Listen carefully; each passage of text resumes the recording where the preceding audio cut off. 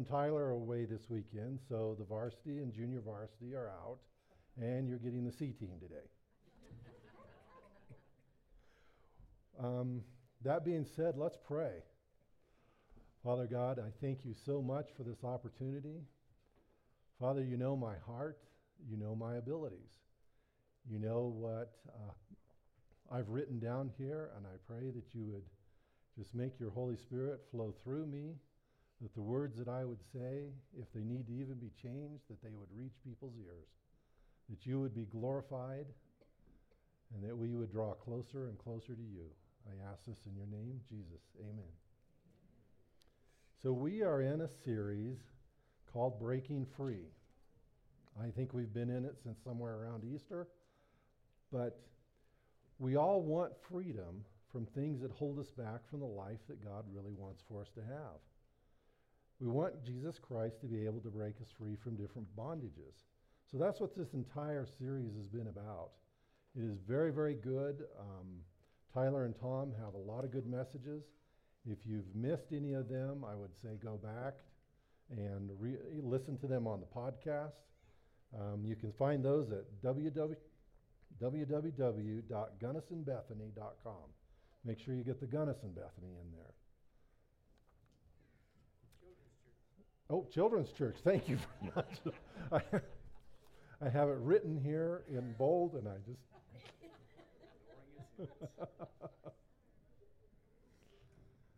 I have fun with this. So, in our elder meeting a few weeks ago, after Tom and Tyler both said they were going to be out this weekend, they were looking for volunteers.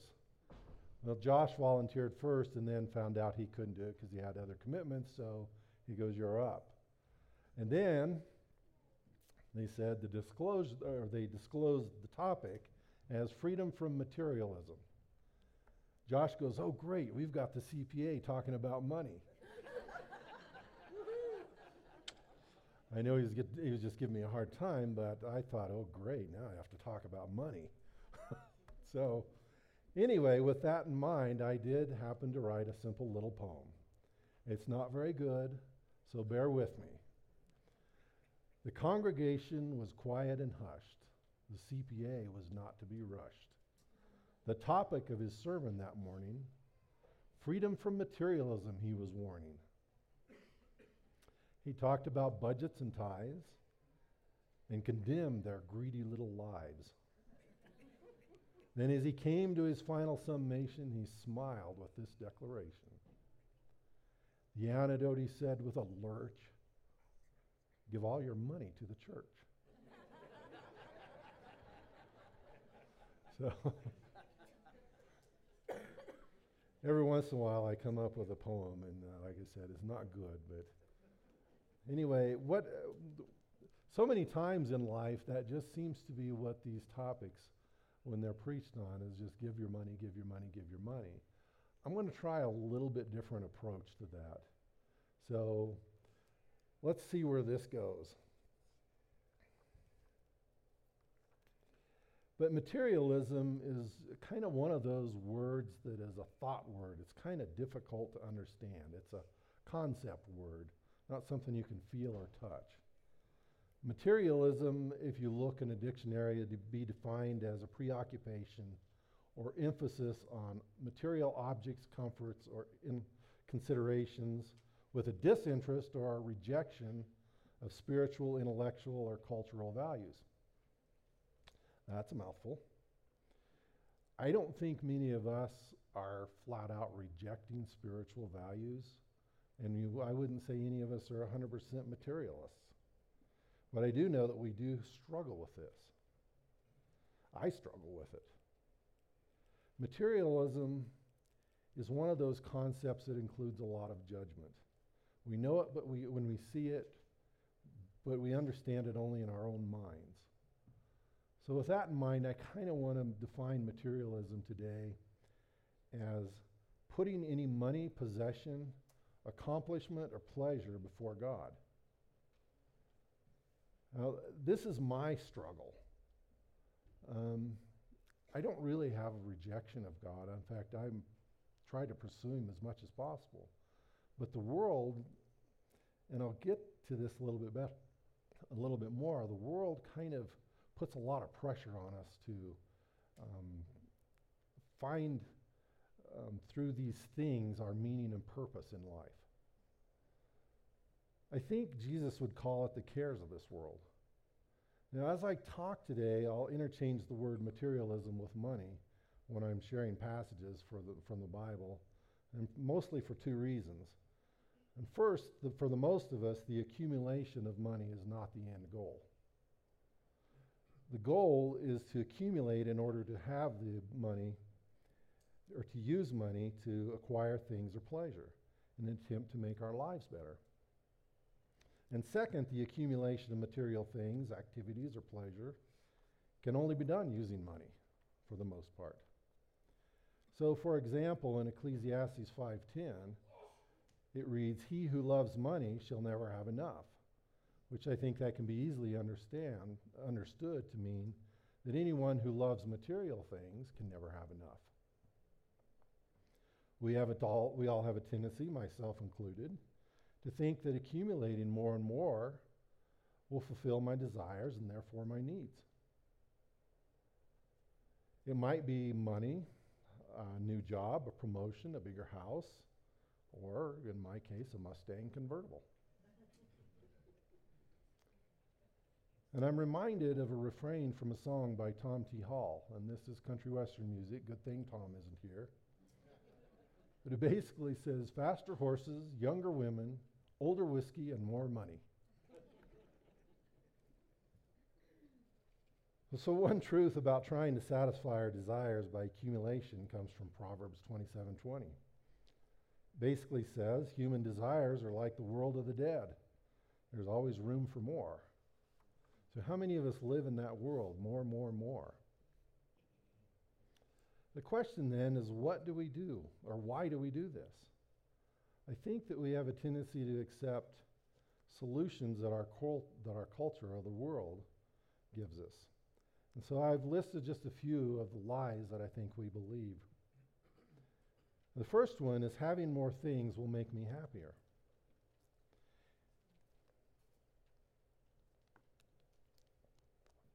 If I can have this new car, my life will be happier.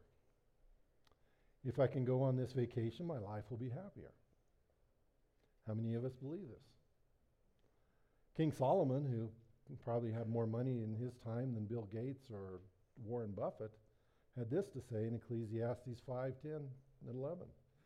He who loves money will not be satisfied with money, nor he who loves abundance with income. This too is vanity. So basically saying this is foolishness to try to find your meaning and purpose in life by money or things. Here's a statement that illustrates this point.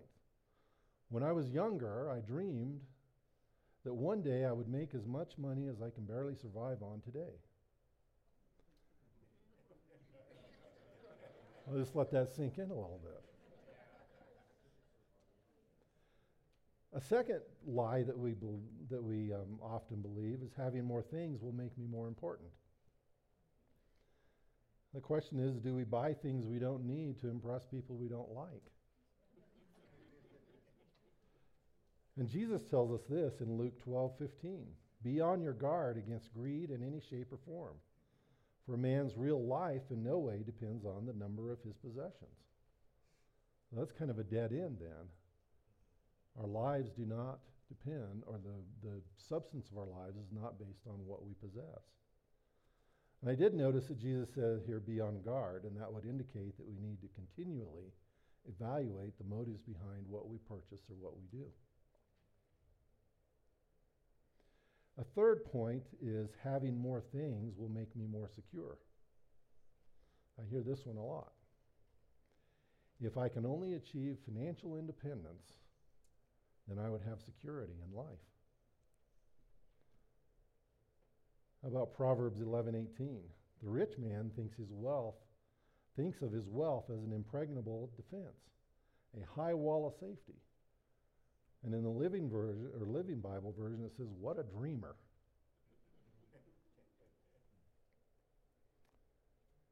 Another proverb, be wise enough not to wear yourself out trying to get rich. Your money can be gone in a flash. I just have to say I know this from personal experience. When I moved up here, I probably had about $2 million or something like that. In a matter of a few years, I was declaring bankruptcy. So what you have, what you place a security in, can be gone like that. A downturn in the stock market, an unfortunate lawsuit, theft by an employee, unforeseen medical issue can all drain your bank account faster than you can imagine. We're never truly immune from financial loss. As a CPA, I do know this. I've seen it happen a lot of times. How many ways can you lose it all? Well, the possibilities are infinite. Happiness, importance, security, they're not bad things, but the problem is, where do we find them, or how do we find them? What is the way to freedom from materialism? How do we find true meaning and purpose in this life? I'd like to read from Job 31, and it tells us, Job tells us, if I put my trust in money, if my happiness depends on wealth, it would mean that I have denied the God of heaven. And further, Jesus tells us, no one can serve two masters. You cannot serve both God and money.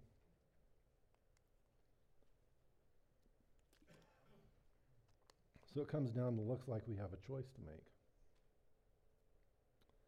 Follow the world and trust in money or in wealth or things, or trust in God. In Timothy 6:9-10 says, but people who long to be rich fall into temptation and are trapped by many foolish and harmful desires that plunge them into ruin and destruction. For the love of money is the root of all kind of evil. And some people, craving money, have wandered from the truth and pierced themselves with many sorrows. And I alluded earlier that I have lived this. I would say I have lived this. I had a position as a vice president controller of a publicly traded company. I had a truckload of money in the bank. I had everything going my way. My trust was in the world, not in Jesus Christ.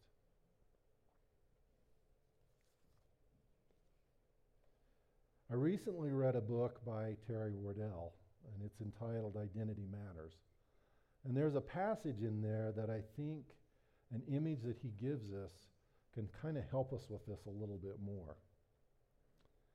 In his book, he's talking about two tables. One table set by the world and one table set by the Lord. The table set by the world, and this is the one that I bought into, sets before us promises of happiness, importance, and security. But you just can't show up to this table. You have to strive to get a seat at this table. You've got to have more money, the right job, a prettier face, a chiseled physique, an important job, and on and on. Finally, once you've attained one or several of these, you think you've got the seat at the table. And you probably do for a little while. But oops, it's not permanent. You still must perform, you must please others, you must achieve, you must accumulate to maintain your place at the table. Because there's always someone hungrier than you willing to take your spot.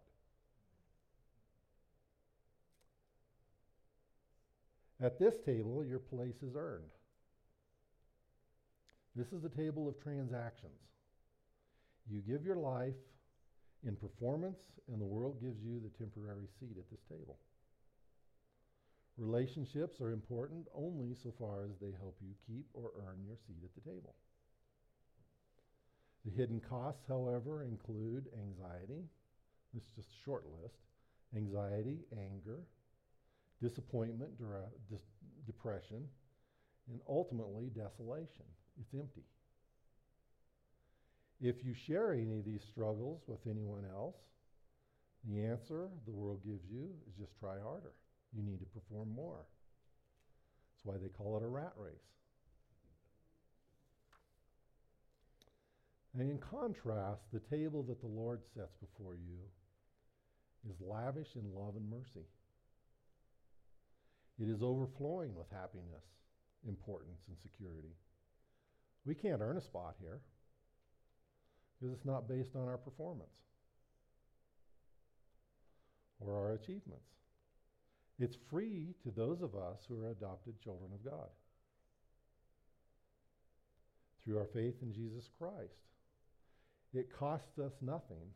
It did, however, cost Jesus Christ everything. He paid the bill at this table, and he left the tip too. And I think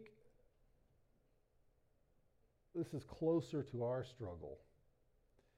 Very few of us are purely materialistics. We fight between this world. I know because I still struggle with it. I know that the table that God has before me is lavish, and the love is there, the grace, the mercy is there. But I still have my foot in the world, and I still struggle with that. So I kind of want to run through a few of the benefits that we get when we choose the Lord's table. First is we get abundance. Jesus says in John 10:10, and I'm paraphrasing here, I came that you may have life and have it abundantly. The second thing is we get contentment.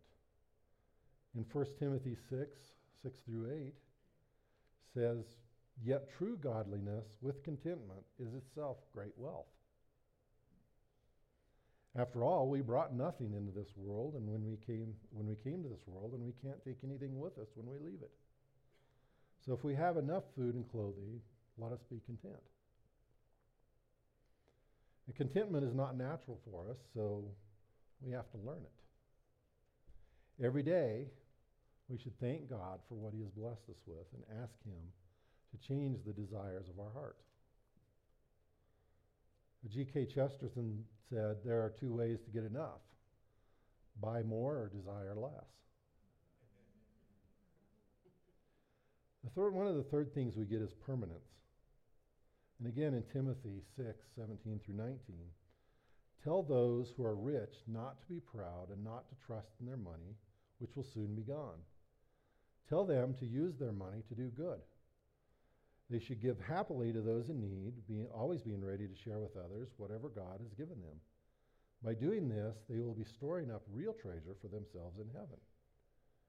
It is the only safe investment for eternity. In the United States, we're all very wealthy compared to the rest of the world. I'm not telling you anything you don't know.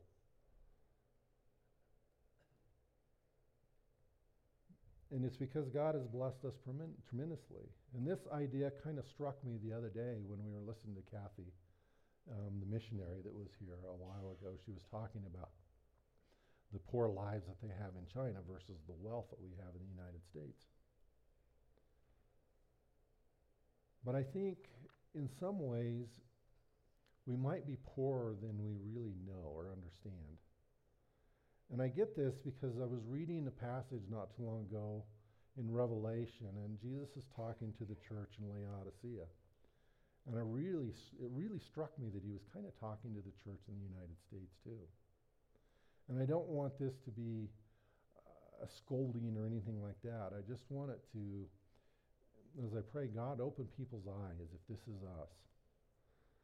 And Jesus says, you say, I am rich. I have everything I want.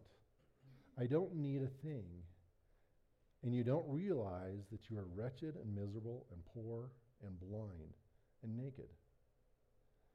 So I advise you to buy gold from me, gold that has been purified by fire. Then you will be rich. Also buy white garments from me so that you will not be shamed by your nakedness, an ointment for your eyes so you will be able to see. I correct and discipline everyone I love. So be diligent and turn from your indifference. Look, I stand at the door and knock. If you hear my voice, open the door. I will come in and we will share a meal together as friends. I really think that Jesus is telling those of us who are believers that we should use the material wealth that he's blessed us with to invest in his kingdom work. I think that's what he's saying by buy gold that has been refined by fire. This is investing in the true heavenly, permanent heavenly treasure. There's one other thing I noticed about this statement. And he says, I will come in and we will share a meal together as friends. And that just brought again the image to my mind of the table that the Lord sets before us. So what I've tried to do here a little bit is outline the negatives of choosing to sit at the table the world sets before us, and the positives of choosing the table that God sets before us. And when I say it like that, it seems like it's just a simple little choice. And if it were only that easy. I think most of us, truly in our hearts, want to sit at God's table, but the reality is we seem to be powerless about this. We seem to be powerless to consistently choose it. We're bombarded constantly by messages in this world, advertisements, whatever, advice, books, that tells us the message of the world to perform, perform, perform.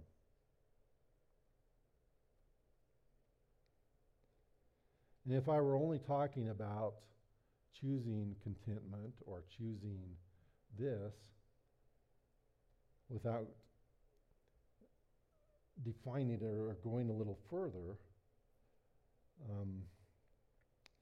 well, here's what I have to say. Choosing to budget our time or money better so we can invest in the kingdom of heaven. And I might only be dressing up the world's table with religious jargon. And remember, I said God's table is not one where we can perform to gain a seat there. It's free to us. The message would be the same as the world, only in religious jargon. Perform better and God will give you a place at his table. That's not what I want to leave you with. The real choice, or the first choice, is to choose a person, Jesus Christ. Remember I said earlier, Jesus paid it all. That's what the song said. Thank you very much. That was just amazing how God works. I didn't know that was coming up. But Jesus paid it all so that you can attend God's table of happiness, importance, and security, love, grace, peace, as an adopted child of God. We are choosing a relationship, and from that relationship, all the other benefits that I talked about, abundance, contentment, performance, flows from God.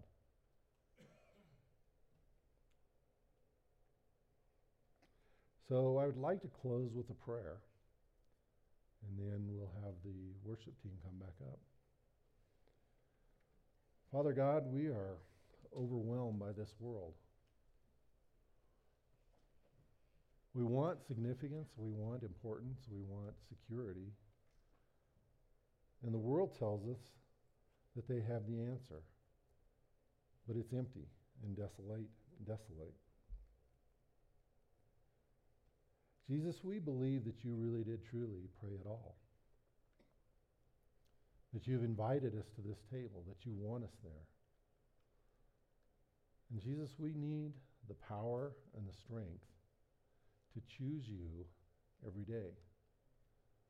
To choose to listen to you, to choose a relationship with you, so that all of the benefits that you have flow to us. It's not an easy choice, and I know it isn't. But I just ask that you would help us and give us the strength. And I pray this in Jesus' name. Amen.